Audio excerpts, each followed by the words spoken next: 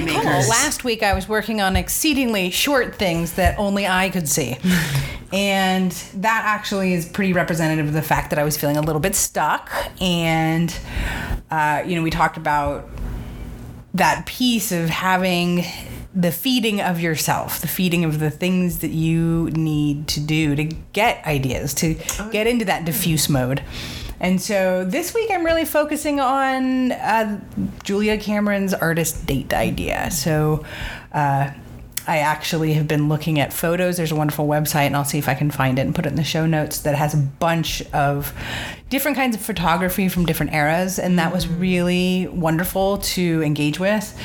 You also got me a wonderful book on the history of pictures, so I'm also interested in engaging with that, listening to more kinds of music, just kind of getting out of my top 40 on the way to school world. Awesome. I love it. Breaking free. Mm-hmm. So, I'm just plugging away, and one of the things that I'm thinking about now is actually my characters may be going in different directions. Like I'm kind of letting myself do whatever I want, and I'm writing very quickly, but I am thinking about the steps, and I'm thinking, okay, I know what the inciting incident is, it's happening, but what is the Act 1 decision going to be? Where are they each going to sort of take on the journey in a certain way? And thinking about that is making me think they're going to take on different journeys. Like, right. I have these different characters, and I think they're going to go in different directions. Mm-hmm. And I'm just curious what'll happen next. All right. I am using those brainstorming steps to keep me going. Yeah, and actually there's a number of folks who suggest that, rather than doing a large planning process ahead of time, I like doing that because I feel like it feeds me to be more efficient and to get better intuitive ideas later down the road. But a number of people will sit down and say, for 5 minutes of my 50-minute writing period, I'm going to just plan. Mm-hmm. And that's that's what I'm going to write for today. So it sounds a little bit like you're moving into that little bit of a hybrid place where you're still sticking with, I wonder how that's going to pan out, but you are holding on to some of the shape. Yeah. Shaping. Yeah. And I think it's also very helpful for me, actually, because the inciting incident is pretty big, and it's the kind of thing that I might have otherwise been tempted to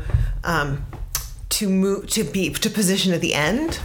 But I actually think that, sometimes it's like, and I think our listener question will be kind of maybe related to this, but sometimes like it's easy to go, okay, here's this big story event, and let me build and build toward it, and it'll be like the big crisis or the final battle. When in fact, it's much more exciting to make that big upheaval the inciting incident, and then build from there, right? Instead of building to there. So that's kind of what I'm playing with as well. Nice. All right. Well, our question says, the thing I have the most trouble with is taking ordinary actions of people and making them significant somehow. Many of the examples that I, Elizabeth, bring to craft class, he says that many of the examples you bring to craft class are just those sorts of scenes, ones that hew closer to ordinary life than jumping off a New Orleans bridge, for example. I don't know quite how to be clear about this, but it has to do with dialogue, recognizing the subtext in human interactions, or perhaps inventing scenes that are just more normal. I don't think in those terms very well, and as a result, I feel my writing has a stiff, unreal quality that I would like to sand down. I think there's more than one question in there. and I will say that I'm not I don't necessarily agree with this person's assessment of his own writing, and I think it's always interesting how we throw a little self-critique into the mix. Right. But I love it, that phrasing anyway is great, and I think there are a bunch of questions, but one of them is about the drama of small moments. Right. What pops? Well, I think that, sometimes it's easier for us to understand the stakes of jumping off a New Orleans bridge, but it's not as easy for us to understand the stakes of shutting up during dinner. Or putting the book down and talking. So And yet, funnily enough, sometimes the stakes in a big moment, the character stakes can get missed because it seems so obvious, right? It seems it's more overtly life or death, more overtly dramatic, and we forget it has to matter to this character, right? Like that. Like, I mean, again, we talked about this last week as well, but you know, maybe because we're like at the 6-month anniversary or whatever, the 7 heading in past it with the fires, but you know, that was such a dramatic event, and yet what would make it a story would depend on how it hit a particular character, right? What they were already grappling with, and. So I think, do you know what I mean? So I think the stakes can be clear sometimes, but not conveyed always. Right. And so, yeah, I think that stakes are the way you get to either of those being a compelling scene. And I think you're right. There might be a way in which we assume a reader would understand the stakes. So let's talk about how we show stakes, whether it's like an explosive car chase or a dinner. The stakes they don't come from the scene itself. They've been planted ahead of time. So you aren't in the middle of a car chase scene necessarily, okay, car chase. One car chase, there's a bomb in the back. And another car chase, there's a baby.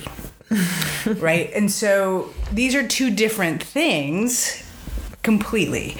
And yet, the importance of getting the baby to someone, and the car chase then becomes the obstacles of getting that baby where it needs to be, and everything's been set up before then. We know who the baby is, we know why the baby matters, we know all of those things, right? Presumably. Well, I'm saying if you're going to have it be stake. I don't think you can make up stakes in the scene. I think the stakes have to be established before. Well, what about the opening scene? I think you still imply that there's a history that you're bringing in. So what you're saying is not so much that the reader or viewer has to encounter the stakes ahead of time, but that the stakes are something the characters are dragging into the world, that they don't happen suddenly in that moment. Well, two things.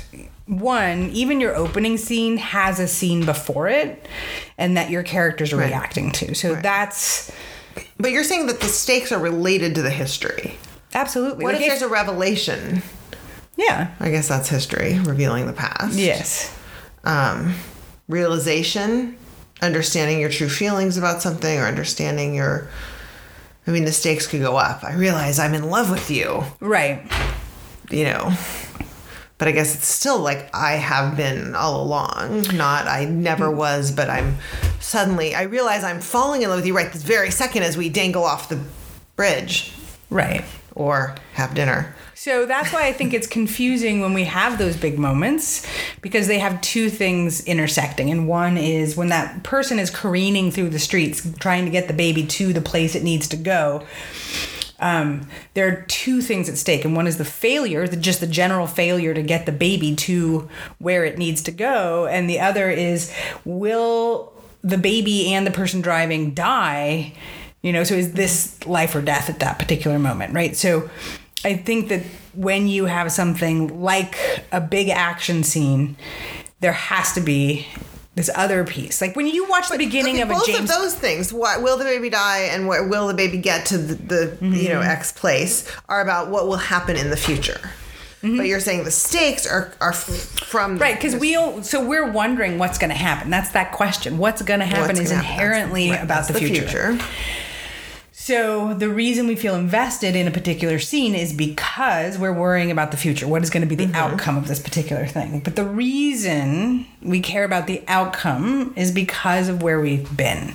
And I would suggest that, the opening dynamic scene of a James Bond movie where he's doing all the crazy stuff isn't as effective or emotionally engaging as the stuff that happens later in the film when we've reconnected with James Bond, even though he's less of a character and less of a, than we would maybe imagine in a novel, right? because we've spent time and we start seeing this person as more of a person. In this, right? We're talking about Elizabeth Strout. Yeah. Anything is possible. So we brought Exhibit A, Elizabeth Strout. Anything is possible. If you don't know in that opening story, what... So Angie's reading this opening story and she turns to me and she says, is he just going to be driving through the town the whole book? It could have worked. I'm not saying it wouldn't have worked. But I'm going to read the first paragraph. Okay. Or it's actually the whole page, but I'm not going to read that much. I'm going to read a few lines. Tommy Guptill had once owned a dairy farm. So that's the past, right? Which he'd inherited from his father, deeper past, and which was about 2 miles from the town of Amgash, Illinois. This was many years ago now, but at night, Tommy still sometimes woke with the fear he had felt the night his dairy farm burned to the ground. That's a bridge jumping versus a dinner scene, right? But the driving is that anyway. The house had burned to the ground as well. The wind had sent sparks onto the house, which was not far from the barns. It had been his fault. He always thought it was his fault because he had not checked that night on the milking machines to make sure they had been turned off properly, and this is where the fire started. Once it started, it ripped with a fury over the whole place. They lost everything except for the brass frame to the living room mirror, which he came upon in the rubble the next day, and he left it where it was. And it goes on, but I mean, that's like half of the opening paragraph. But it's this story in the past. So then he's driving in to do errands and pick up a scarf for his wife for her 82nd birthday. We know we learn he's never told her. His experience. This sort of. But we know that that experience is what has kept him emotionally afloat for decades. Right. And that's the stakes where he is at, right? We see it almost immediately once, I don't want to give away everything, but he makes a decision that impacts the efficacy of that particular story he tells himself. And it impacts him. And so that conversation isn't just a conversation about sitting in a car with a person whose father was weird and whose mother was terrible. It was also about his understanding of his almost entire life at this point. Mm-hmm. So that the stakes in that conversation, whether he chooses to or chooses not to reveal this, impacts that piece, his entire life. Right. Even though he's sitting in a car. I'll just read this one sentence. He had felt the presence of God. So that night as he's watching the house burn, sort of God comes to him and says, everything's going to be okay. Or it's all right. It's all right, Tommy. He had felt the presence of God's sense at times as though a golden color was very near to him. But he never again felt visited by God as he had felt it that night. And he knew too well what people would make of it. And this is why he would keep it to himself until his dying day, the sign from God. Mm-hmm. Right, so it's also become part of his character, right, and we're getting a character change. So here's one of the rules of who he is, mm-hmm. and one of the things he's decided. And when he faces the possibility of changing that, and not once but twice in this story does he face the possibility of making a different choice than the one he's sort of committed for decades now to, and thinking he's going to do till his dying day. That's really about this huge character change, mm-hmm. which so we have this fire in the past, but this is just this simple moment of human interaction in a truck and then later at a table. But it carries the weight of decades. It carries the weight of the past and also of his character. It's the mm-hmm. stability of his character. Like you said, it's what's kept him afloat. It's what makes him who he is. And it's also this commitment he's made to himself. Mm-hmm. So that is like huge stakes. Right. And the other thing about this story is that he's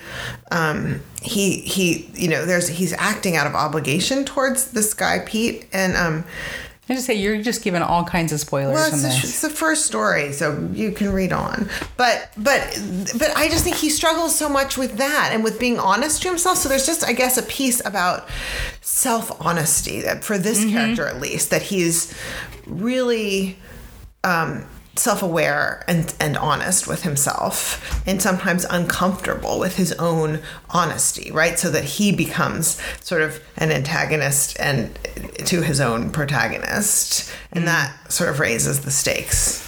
as well. Elizabeth Strout is a great place to turn. For those models of those plain, they what is the word? Sort of disarmingly simple language, but at the same time completely accessible in terms of its like emotional presence and your presence in that character's mind.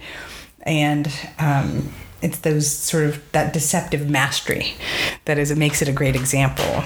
Say more about deceptive mastery.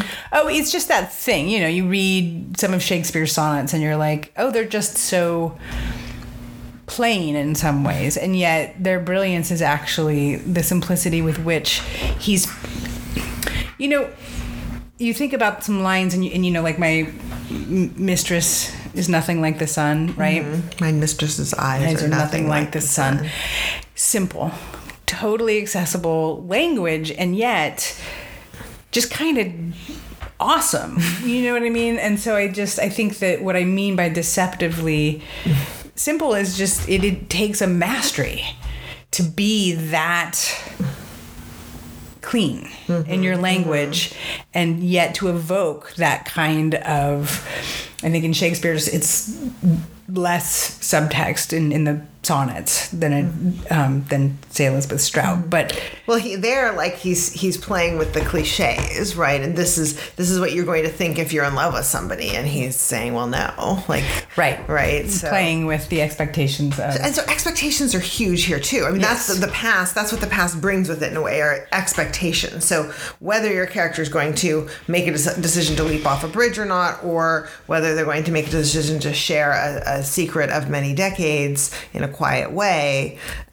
there's what you think, there's what they think, and what you think, what they're certain of, and what you come to believe. And what they think often directs your reader's expectations, right? So he doesn't think he's going to reveal this, and yet there he is. There's the Butch Cassidy Sundance Kid moment where he's like, I don't know how to swim.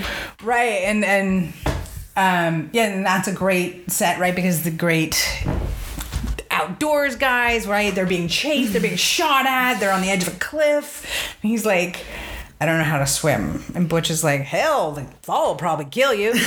And so those things that we hang on to, and it's you know, he does end up making the choice. Or getting pushed. But basically, no, he jumps off. But I think this is what's important, is that it's not the leap of the height. It's the history. I don't know how to swim. And the character changing action. Whatever the action is, it's going to change who you are and how you understand yourself to be. And the truth is that can happen like in a small moment. Right.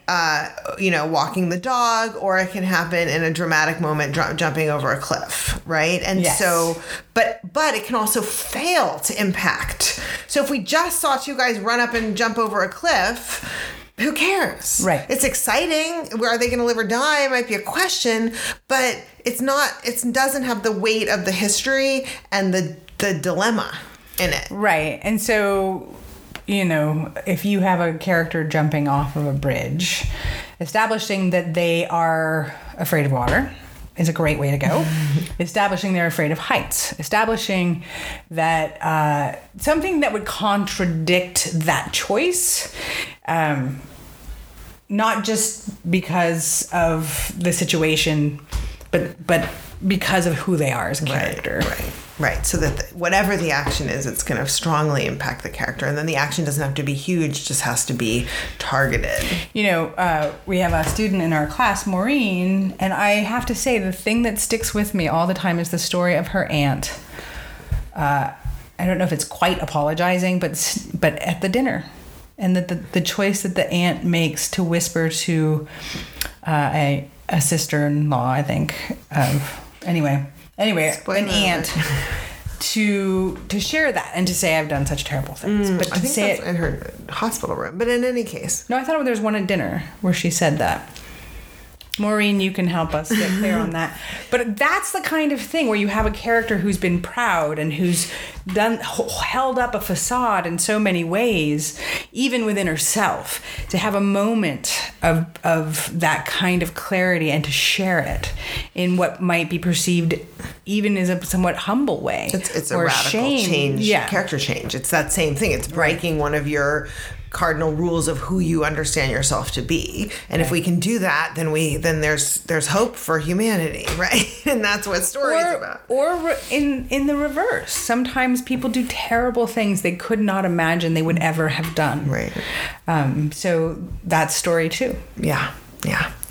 Well, let's wrap up with Steal This. Bum, bum, bum. You get to go first. All right. Amateur Poets Bar, Professional Poets Steal. What have we come across that we'd like to take and make our own? So I actually am going to take something different from Elizabeth Strout's brilliant collection, Anything is Possible. And I just want to say that, it's like, it doesn't even say it's stories because it's one of those things where it's kind of a novel and kind of stories like and it's easier to market. Well, we just live in a time that is episodic. We're all like really fragmented. Well, we're also like golden age of television. We're all really interested in episodicness, and this is anyway. So I don't know. This is one of those borderline books, but. One of the things I love is that so I had listened to it and then our book group did it. So I kind of reread / scanned through it again. And this very first story that we've been discussing called The Sign has so much in it that in my sort of recollection of it was almost like a whole arc, right? I mean, it's like almost the whole arc of a novel, but it's right up front, and so much happens. I mean, not only for Tommy, the main character, but even for Pete and Shirley, the wife. Yeah, and even Mark. I mean, there's just even though it's this kind of small thing, there's so much kind of character. Think about that beautiful moment when he's in the store getting the scarf, right? Yeah. And that simple line, how he understood suddenly. Can you find the line for that? I perhaps can. So it's just an economy. Here. So here she said, pulling out a red scarf that had a design with gold threads running through it. Tommy held it, but picked up a flowery scarf with his other hand. Maybe this, he said. And Marilyn said, yes, that looks like Shirley. And then Tommy understood that Marilyn liked the red scarf herself, but would never allow herself to buy it. Marilyn, that first year Tommy worked as a janitor, had been a lovely girl, saying, hi, Mr. Guptill, whenever she saw him. And now she'd become an older woman, nervous, thin, her face pinched. Goes down a little bit more, and then, so Tommy held the red scarf with the gold threads for a minute as though considering it, then said, I think you're right. This one looks more like Shirley, and took the flowery one to the register. Yeah. So much sort of compassion. Right. And just those moments of him as an observer and getting that sense. I mean, how well you must know somebody to understand. You want this. You want this, yeah. So for me though, what I actually want to take is that courage to let a lot happen. And again, even if, as our listener was asking about, it's not on the farm. There is the farm burning down or whatever, but it's on the character level to let a lot happen, because story, is made up of those moments of significant change. And sometimes they're very quiet and subtle and subtextual, but they're always significant. That's the part we leave in, right? And we right. And then there's a different level as well. And when I first heard the question, I actually thought it was about how do you choose that detail that reflects? How do you choose the scarf? How do you choose the sign? Right? How do you choose that detail? And it's one of those things where we have so much of writing actually is intuitive. No matter how intuitive or planny you are, a ton of it is intuitive. So I think regarding that, again, you might have some metaphors that are going through your book as you write, and you might start to see that certain characters are associated with certain things for you. Right. But that, again, going back to revision and that moment of making a solid choice. What does a scarf mean? How does it feel in the hand? What is, it to be in a store with this person? How would that scene have been different if he had chosen a dress? And or what was the list of things that this character, Tommy, would have chosen for his wife? Right. Yeah, and I think too that the intuition piece reminds me that we all, however we get there, whatever planning we do or don't do, we have to go to the page, and it's really scary to get to the page and to think about the page. But when you're on there and that intuition is coming up, bubbling up, and you're getting those images and you're letting them flow because there's like a dream logic to it that you're sort of trusting that you can sort of fish through later, that's a lot happens there. And so it's just like skipping over all the rational mind's objections to the whole act of writing and just doing. Right. I think it's sort of interesting because I think scarves are sort of nothing gift. Like, you know. But you're not Marilyn. I am not. Okay, so for me, I think I don't have a steal this yet. Well, you were talking about, you can steal that thing. Okay. That you were just talking about, the intuitive object exploration or whatever. I'm not stealing that. Steal a scarf. Steal a scarf. I'm going to steal a scarf. So don't tell anyone. All right, and you all go. But what I wanted to say about why I'm not stealing anything is because I haven't been actively sort of filling the well. And so as I fill the well this week, I am no doubt going to come across many things that I will want to steal, but I have to fill the well first. Yeah. So go literarily shoplift your heart out and have a great week. See you next week.